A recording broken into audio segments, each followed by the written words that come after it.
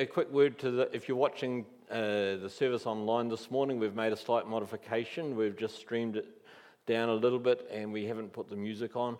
We just wanted to experiment that. If you would prefer to have a set of worship songs before the talk, then you can email us at elders@sabc.org.nz and let us know. If you're happy with the way it is, then that's cool. We'll carry on doing that. Okay, so we this year, as we are going through the different weeks, we've got opportunities for new people to preach and speak, and over the next weeks, although not entirely new, we've got Anna doing the next 2 weeks, and then we have Caleb, and then we have Tori speaking. So they're 4 people under the age of 40. Well, Anna is twice, so that actually makes her over the age of...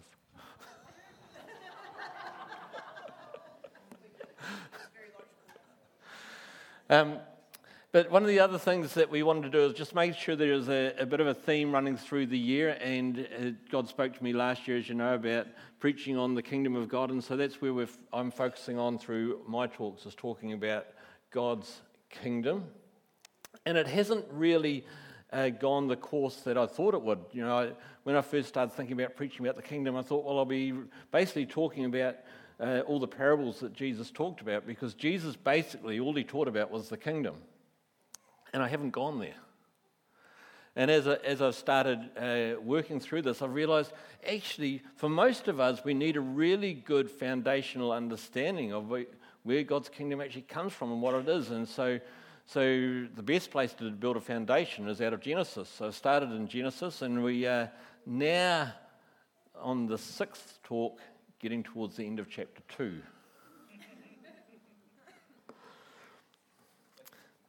And so this morning I wanted to talk about the kingdom of God is a family. And we're starting with reading the scripture from Genesis chapter 2, verse 20. So the man gave names to all the livestock, the birds of the air, and all the beasts of the field. But for Adam no suitable helper was found. So the Lord God caused the man to fall into a deep sleep. And while he was sleeping, he took one of the man's ribs and closed up the place with flesh. Then the Lord God made a woman from the rib he had taken out of the man and brought her to the man. The man said, "This is now bone of my bones and flesh of my flesh. She shall be called woman, for she was taken out of man. For this reason," and some people might say, well, what is the reason? The reason is that man discovered completeness in what God did here. "For this reason, a man will leave his father and mother and be united to his wife, and they will become one flesh. The man and his wife were both naked, and they felt no shame." So the very first institution or organization that God implemented at the start of his kingdom on earth was the family. Families are relational, and God is signaling right at the beginning that his kingdom will be relational. It will be a family. Remember in chapter 1 we discovered that we are made in God's image, which makes us incredibly valuable. However, it also means that we are relational beings. God was already in a relationship before creation. We understand God to be Father, Son, and Holy Spirit, in complete and perfect relationship with each other. So being in his image, we are therefore also made for relationship. In verse 18 of chapter 2, it says, "The Lord God said, 'It is not good for man to be alone. I will make a helper suitable for him.'" It is not good for man to be alone. And in that sense, I'm using man as mankind. In chapter 1 of Genesis, the Bible says that God made mankind as male and female. And in chapter 2 here, we see this in more detail and discover that there is a completeness that occurs with intimate, close relationship of a male and female in his kingdom. And we discover that God is the king of family, and God is the king of relationship. We are built for a relationship. We're built for family.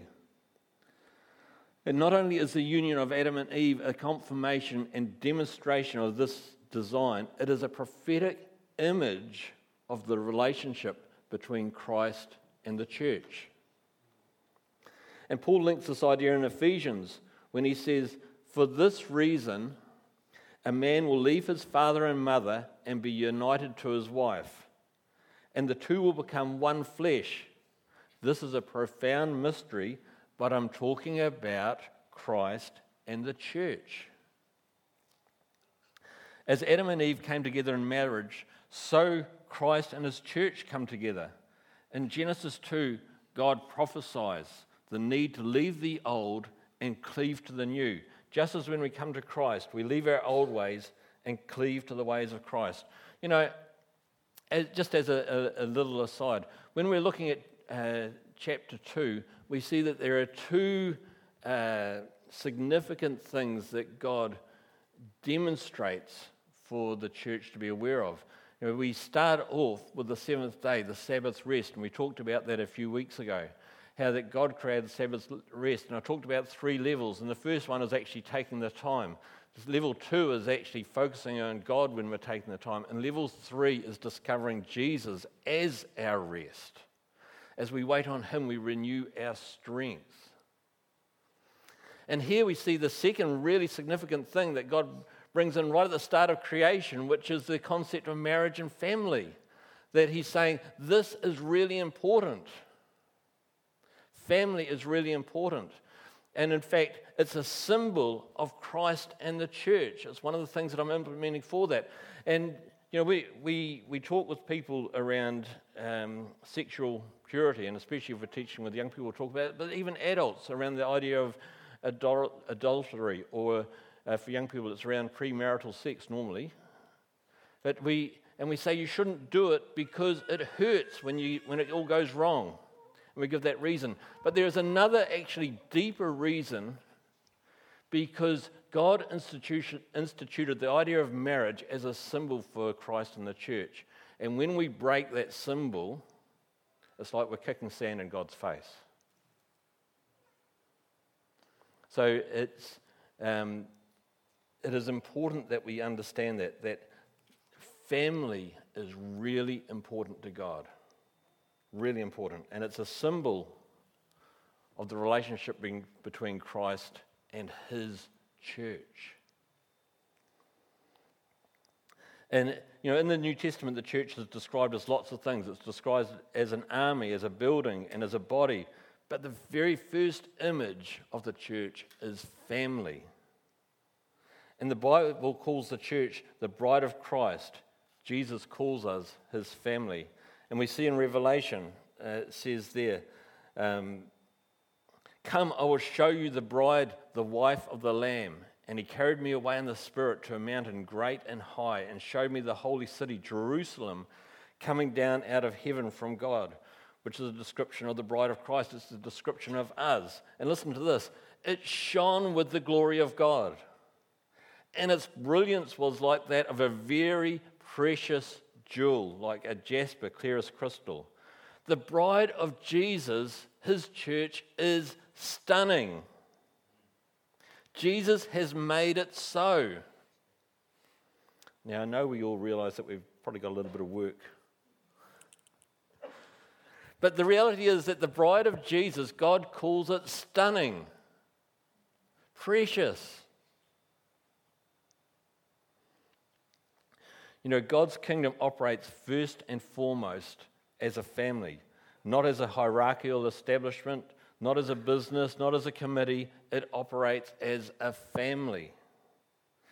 And for us here at SABC, that concept is actually built into the very heart of who we are. Our forefathers actually built it into our constitution. Have a look at this.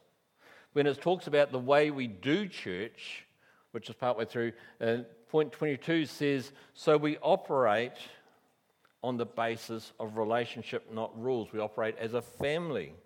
And if you look at the implications, we have few rules and encourage the kind of respect that is consistent with true family relationships. And we've got a scripture there that you can read that talks about that. The kingdom of God is designed to move forward through relationship. This was the design from the beginning.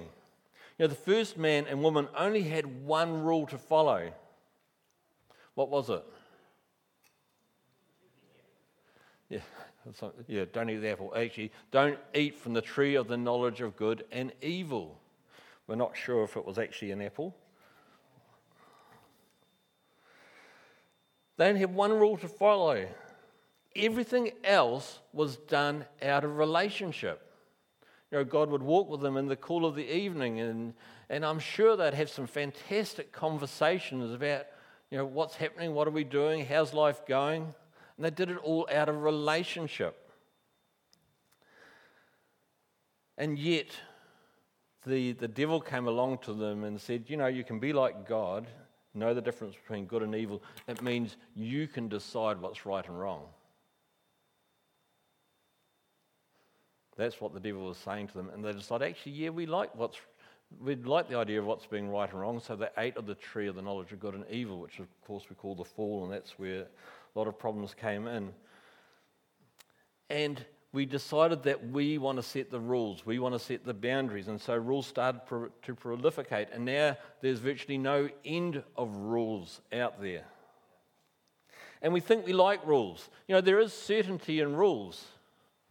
You know when you're breaking the speed limit. There is a rule. And we think that without rules there will be chaos. And yet this is exactly how the kingdom of God is supposed to operate. No rules. And if you remember from one of my first talks, we discovered that God is a conquering God, and one of the things that he conquers is chaos, and yet he says his kingdom is a place of relationship. And just as there was one rule in the garden, there's also one rule in the family, and that is the rule of love. Love God, love people. Friends, love trumps rules. And just as there's one rule in the garden, there's also one rule in the family. Oh, sorry, I've said that. Sure. Yes, read it. Good. Now, whatever we do in the kingdom, the mode of operation is love, not control. When Jesus delivered the Sermon on the Mount in Matthew 5 and 6, he talked about he didn't come to do away with the law.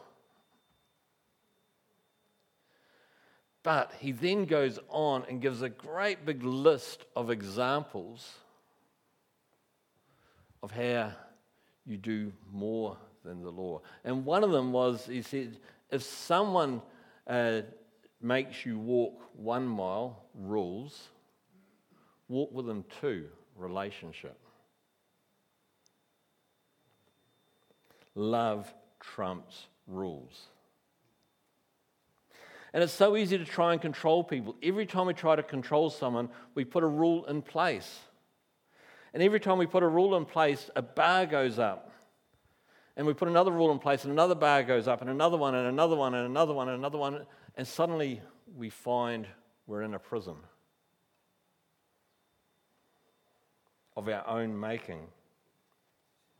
The kingdom of God is a place where there is love, not legalism. Where there is relationship, not rules. Where there is family, not force.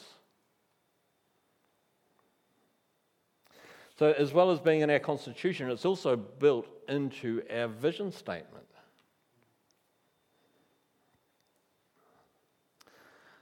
Just a quick reminder of what it is. This next season is about being present, seeking, and living transformed lives in both church and trust.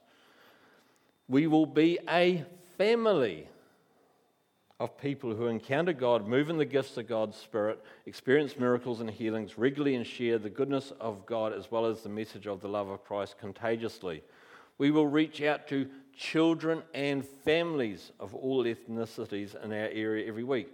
Our youth and young adults will passionately love and follow God, becoming successful in life. Our adults will become people who thrive in life, filled with hope and kingdom mindset due to the wisdom of God they are growing in. Our seniors will flourish in their older age, continuing to influence others, often through the programs of our trust and small groups, etc. It's embedded into our very vision, the concept of family, because, friends, God's first institution was family. and we've built it generationally into our vision statement. And if you receive Jesus' forgiveness by faith, then you're a part of God's kingdom. And because you're a part of God's kingdom, then you are a member of the biggest, the best, the greatest family that ever will exist. Is that good news?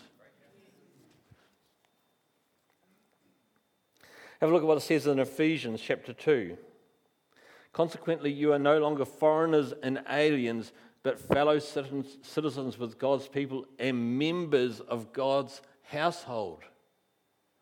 Members of God's very household. We belong in His kingdom. If we're in Christ, we are no longer orphans.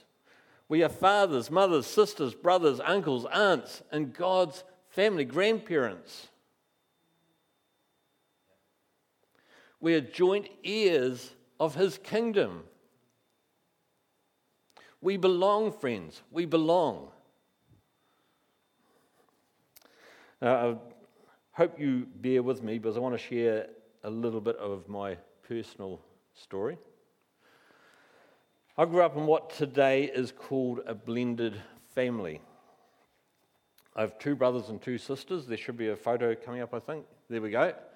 So it's mum and dad at the bottom, and then my brother Mike on the far side, my sister Suzanne, Tony, who comes to this church, myself, and then my younger sister Gina standing there. The oldest 2, Michael and Suzanne, came from my mother's first marriage, a marriage she had to leave because her first husband was a violent alcoholic. So she left for the safety of her and her children. My dad was about 10 years younger than my mum and met her when he was 21, and about 6 weeks later they were married. At 21, taking 2 young kids on to boot.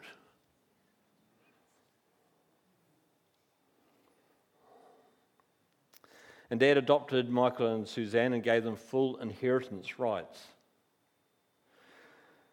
My oldest brother and sister, Michael and Suzanne, they're about 12 years, roughly around 12 years older than me. And so as I was growing up, Mike had gone travelling overseas. He initially helped build the airport as a carpenter. He helped build the airport on the Chatham Islands.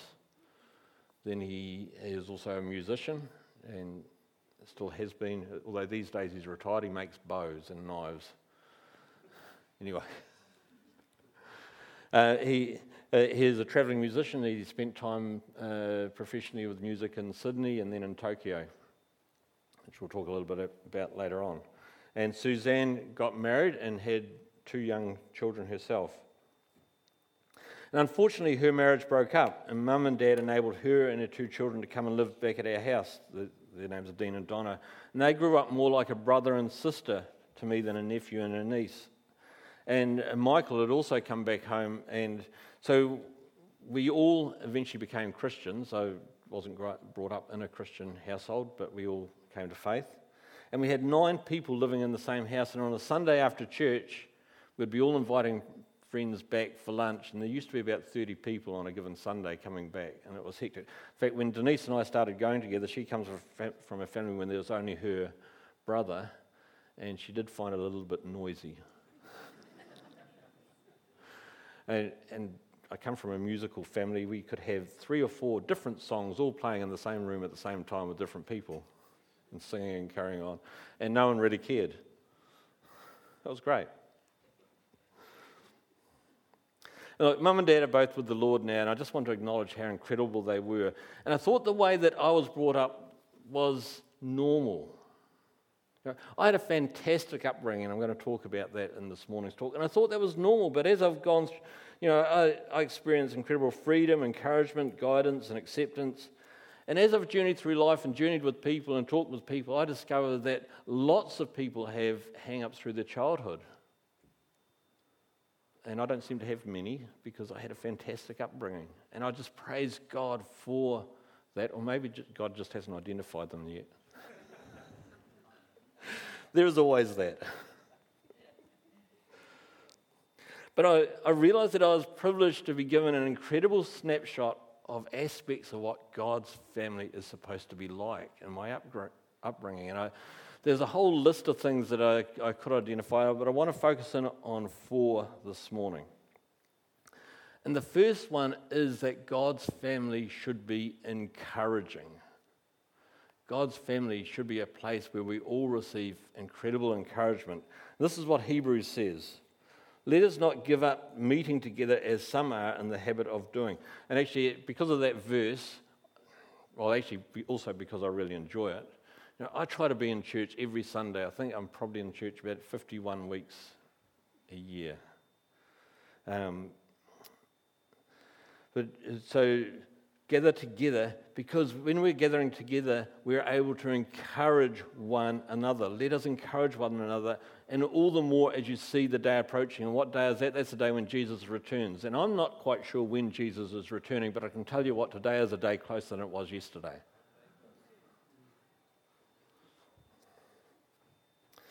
So as every day goes past, we should be meeting even more together. And I believe that in the early church, there's an indication in the Bible and also through church history that they tended to actually meet together almost on a daily basis. They'd be going from house to house, having a meal together on a daily basis. So just coming to church on a Sunday, we've got a little bit that we can learn and grow in, family. And I want to talk about my mum for a little bit. I never heard Mum say a negative word about any of her children, even when we're getting up to some interesting behaviours. And in fact, I don't know if I ever heard Mum say a negative word about anyone. She always accentuated the positive. She always looked for the gold in people. She always talked about someone's potential, not their present. I went to Rangiora Borough School, and it had the intermediate incorporated. And when I was at an intermediate age, I tried out for the school choir.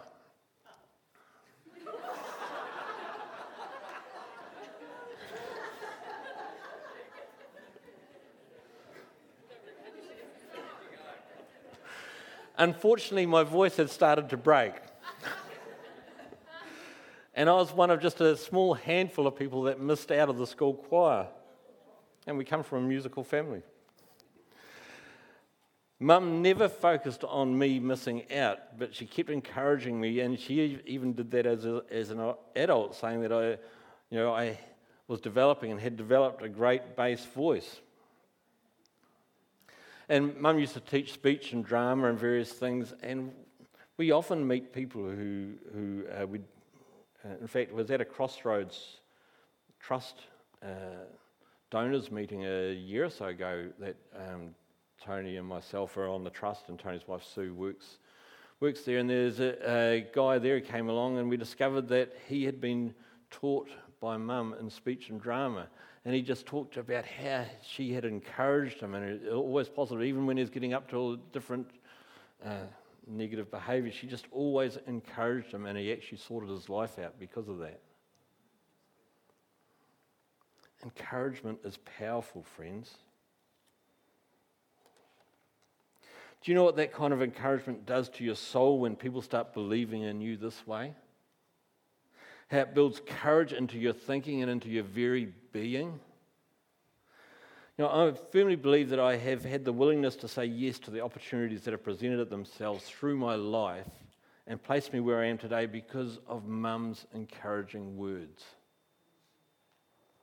And there are people here today limited by shame, fear, or doubt who just need someone to come alongside them and tell them things like, I'm not interested in your past, but you're capable of so much more in your future. Go for it. And we can all do this. It's part of what God's family is supposed to be like. I've had the privilege of being able to do this with a few people over the years, and it fills me with so much joy when I see these people now flourishing in life, being effective and influential. Choosing to live a life of encouragement is such a big part of being in God's family. As a church, why don't we take up the challenge to only speak encouraging words to each other? To continually call out the gold that sits inside each other, to live out the scripture, Let us encourage one another, and all the more as the day approaches or gets closer. We can do it, friends. So encouraging. God's family is a place where we can be encouraged. The second one is God's family is a place where we can be empowered. Galatians 5 says, "It is for freedom that Christ has set us free. Stand firm then, and do not let yourself be burdened again by a yoke of slavery." I think that in this country we are afraid of failure. Or if we aren't afraid of failure, we're afraid of success and getting shot down because of the negative tall poppy syndrome that we have. And so many people have limited their potential because of fear. In the kingdom family, not only could we be encouraged, but we should be empowering people as well. We should let people have a go. After all, what is the worst that can happen? Worst case scenario, it doesn't work out. And at least we will have all learned something. I grew up in Rangiora and used to go down to the Ashley River to swim. And one time I came back, I think I was around 13, and I said to Dad, "Why don't we build a swimming pool?" So Dad handed me a shovel. And he said, "You dig the hole and we'll concrete it together." So I spent all that summer digging a hole. Harry. Now, what a risk Dad took, because I was only the age of 13. I could have easily started digging a hole, got sick of it, and just made this big mess in the backyard. By the way, he didn't get resource consent or anything like those things. He wasn't much into that. He was much more into have a go. And I think there's a photo of the swimming pool.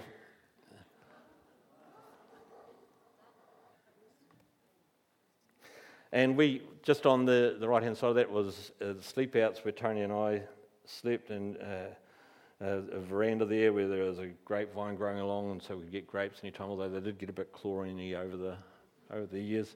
And on a hot summer's night, we could just run at 10 o'clock, 11 o'clock at night, not able to sleep, we'd just run out, jump into the pool. It was awesome. It was a fantastic gathering point for friends and a good place for baptisms as well. Did a few of those there. So I bought my first car at the age of 14. It was an Austin A40. And I stripped the car down, and Dad helped me, and I think we've got some photos coming up. Dad helped me cut a foot of length out of the chassis and out of the drive shaft, and we built a beach buggy, totally empowering me to have a go. I sold it to a friend who took the 1300cc engine out of it and put a 1600cc engine in it, and it was just mental to hang on to. And I learned at a young age not to let fear or failure limit me. I love the question that Chris Valaton from the Bethel Church in Reading asked. He says, "If money and time weren't an issue, what would you be doing?" And then he follows the question up with this thought: if you're supposed to live by faith, then why aren't you doing it?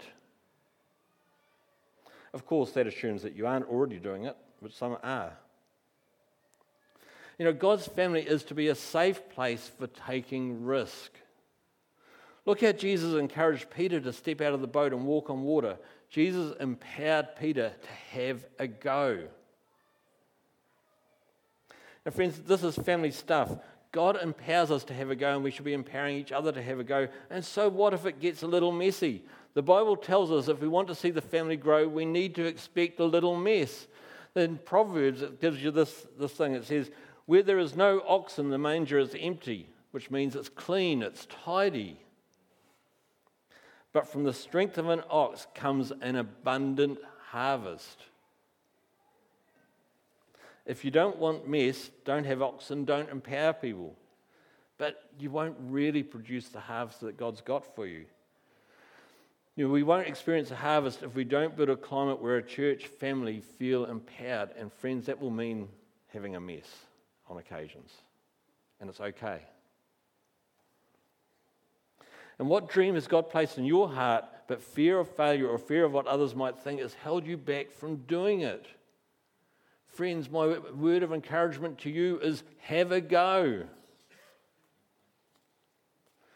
What boat are you going to step out of? God's family should be a place where we are encouraged. It should be a place where we are empowered. It should be also a place where we are accepted and accepting. Romans says this, accept one another then, just as Christ accepted you in order to bring praise to God. God's family is a place where every believer should feel they belong. Even when they mess up, even when they don't fit our pattern, there is power in acceptance. Now, as I said before, my brother Mike had lived overseas and primarily as a professional musician. He was also an alcoholic and drug addict during that time over there. And one night, the New Zealand Embassy from Tokyo rang Mum and Dad and said that they had to get Mike on the next flight out or he'd be dead because of the drug money that he owed. So they did. They scraped together the money somehow and they got him home. And he arrived back home before I was a teenager, and he lived in Dad had an engineering business, and when we were really young, we shifted into this old cottage. It was about 100 years old when we shifted into it.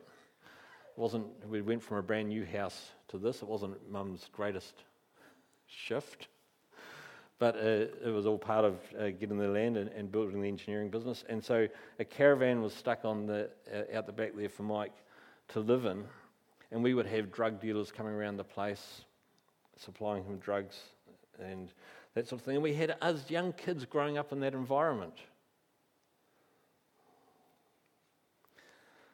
I wonder what Mum and Dad thought with us growing up with that sort of lifestyle going on around the property. What a risk they must have been taking in doing that. But to me, they demonstrated true acceptance. They didn't condone or agree with the behaviour. They encouraged Mike to go to Hanmer, which he went there about 3 times to try and clean up, which didn't work. But they still made sure that he felt welcome as part of the family. And my sister Suzanne's marriage broke up, having 2 young kids, and Mum and Dad welcomed them back home and helped bring Dean and Donna up as well.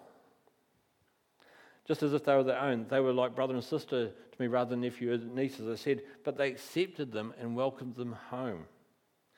And because of that acceptance, in Mike's example, Jesus he eventually came to the Lord, and Jesus powerfully delivered him from the addiction of alcohol and drugs as soon as he became a Christian, a follower of Jesus. It just went just like that.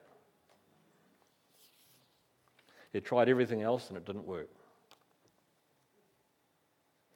Now, and because of acceptance, a difference was made in the kingdom. We were able to create that place, or Mum and Dad were able to create that place and that environment where even though they weren't living the way that we wanted them, they were actually accepted into an environment where they could see and be encouraged to actually achieve what God had for them, to go after them more and see some of those pain and difficult things broken off their lives. And acceptance costed time and it costed money. There is a cost to us in accepting others. This is what the prophet Micah said. He has shown you, O man, what is good and what does the Lord require of you, to act justly and to love mercy and to walk humbly with your God. If we want to be part of growing God's kingdom around us, then we need to learn to accept any and everyone, not necessarily, not condoning behaviour, but still making them feel accepted, and it will cost time and it will cost us money, but friends, we can do it. What God requires, He will provide the grace and provision for. So in God's family, we've talked about encouragement, we've talked about powering, we've talked about acceptance, and the last one that I want to talk about is fathering. And God's family is a place where we can be fathered. In 1 Corinthians 4 it says this, even though you have 10,000 guardians in Christ, you do not have many fathers. For in Christ Jesus I became your father through the gospel. This is Paul talking to the Corinthians. Therefore I urge you to imitate me. For this reason I am sending to you Timothy, my son, whom I love, who is faithful in the Lord. He will remind you of my way of life in Christ Jesus, which agrees with what I teach everywhere in every church. A church can be full of guardians, people who will watch out to keep the church safe. And this isn't a bad thing. Intercessors, for instance, can be guardians for helping to watch over the spiritual climate to the church. Us elders can be guardians, helping to keep the church going the right direction, on the right track. But we also all need fathers, people who will come alongside and model what it means to follow Christ. Paul said he was a father to the Corinthian church, and they should imitate him.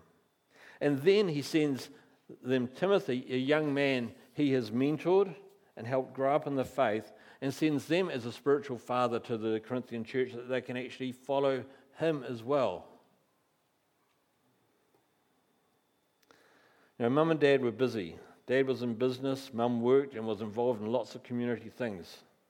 However, Dad always found time to come alongside and coach and train. I learned to gas weld while I was still at primary school.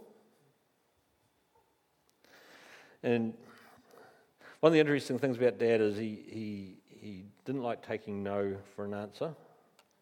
And he had this fascination around perpetual motion. He wanted to build a perpetual motion machine. And he reckoned magnets were the answer. And he'd be out there and he'd have these bicycle wheels set up, and he was trying to get these magnets working so the thing would just keep going and not stop. And Tony and I would give him a hard time because we had sort of known enough about a little bit of science. And we said, it will never work. You're breaking the second law of thermodynamics, which says that everything basically runs down. So it's impossible for you to build a perpetual motion machine. And I think Dad replied something like, that's what scientists said when they said the world was flat.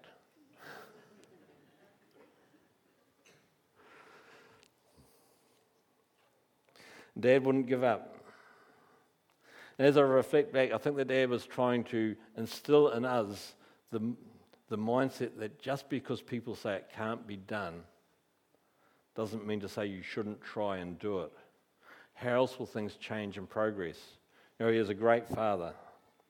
And fathering is part of living in God's kingdom, being part of his family. We should all be being fathered. And we should all be fathering someone else, or if you prefer, mothering if you want to be on the other gender side. In other words, we should be being discipling others who are able to disciple someone else. So we should be being discipled, and we should be discipling others who are encouraging to disciple others. And even now for me, I try to make sure that I have people around me who are speaking into my life. I've got a guy that I meet with monthly at the moment who is just speaking into some of the aspects of my life around where I need encouragement with.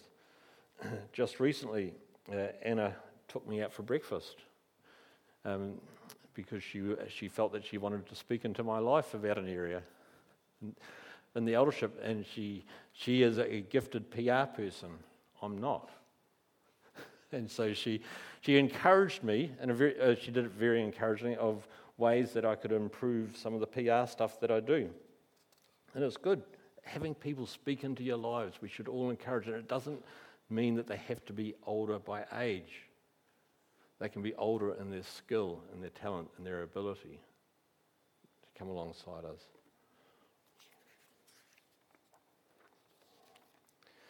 Who do you have who is fathering you? And if the answer is no one, what are you going to do about it? And who are you fathering or mentoring or encouraging or coaching? Who can you come alongside and help grow into the person God has called them to be? Because there are aspects of your life that they can imitate. So God's family is a place where we should be, it just should always be encouraging. And God's family should be a place where we're empowered to go after the dreams that God has for us. And God's family should be a place where there's real acceptance taking place. And God's family should be a place where we are fathered and mentored and built up in the faith and have people that we can imitate and be people that can imitate for those who are coming behind us. But families are messy. They're also places that we can let our guard down and be ourselves. And God's instituted family as the first organisation in his kingdom. Friends, we're privileged to be part of his family if we're following Jesus.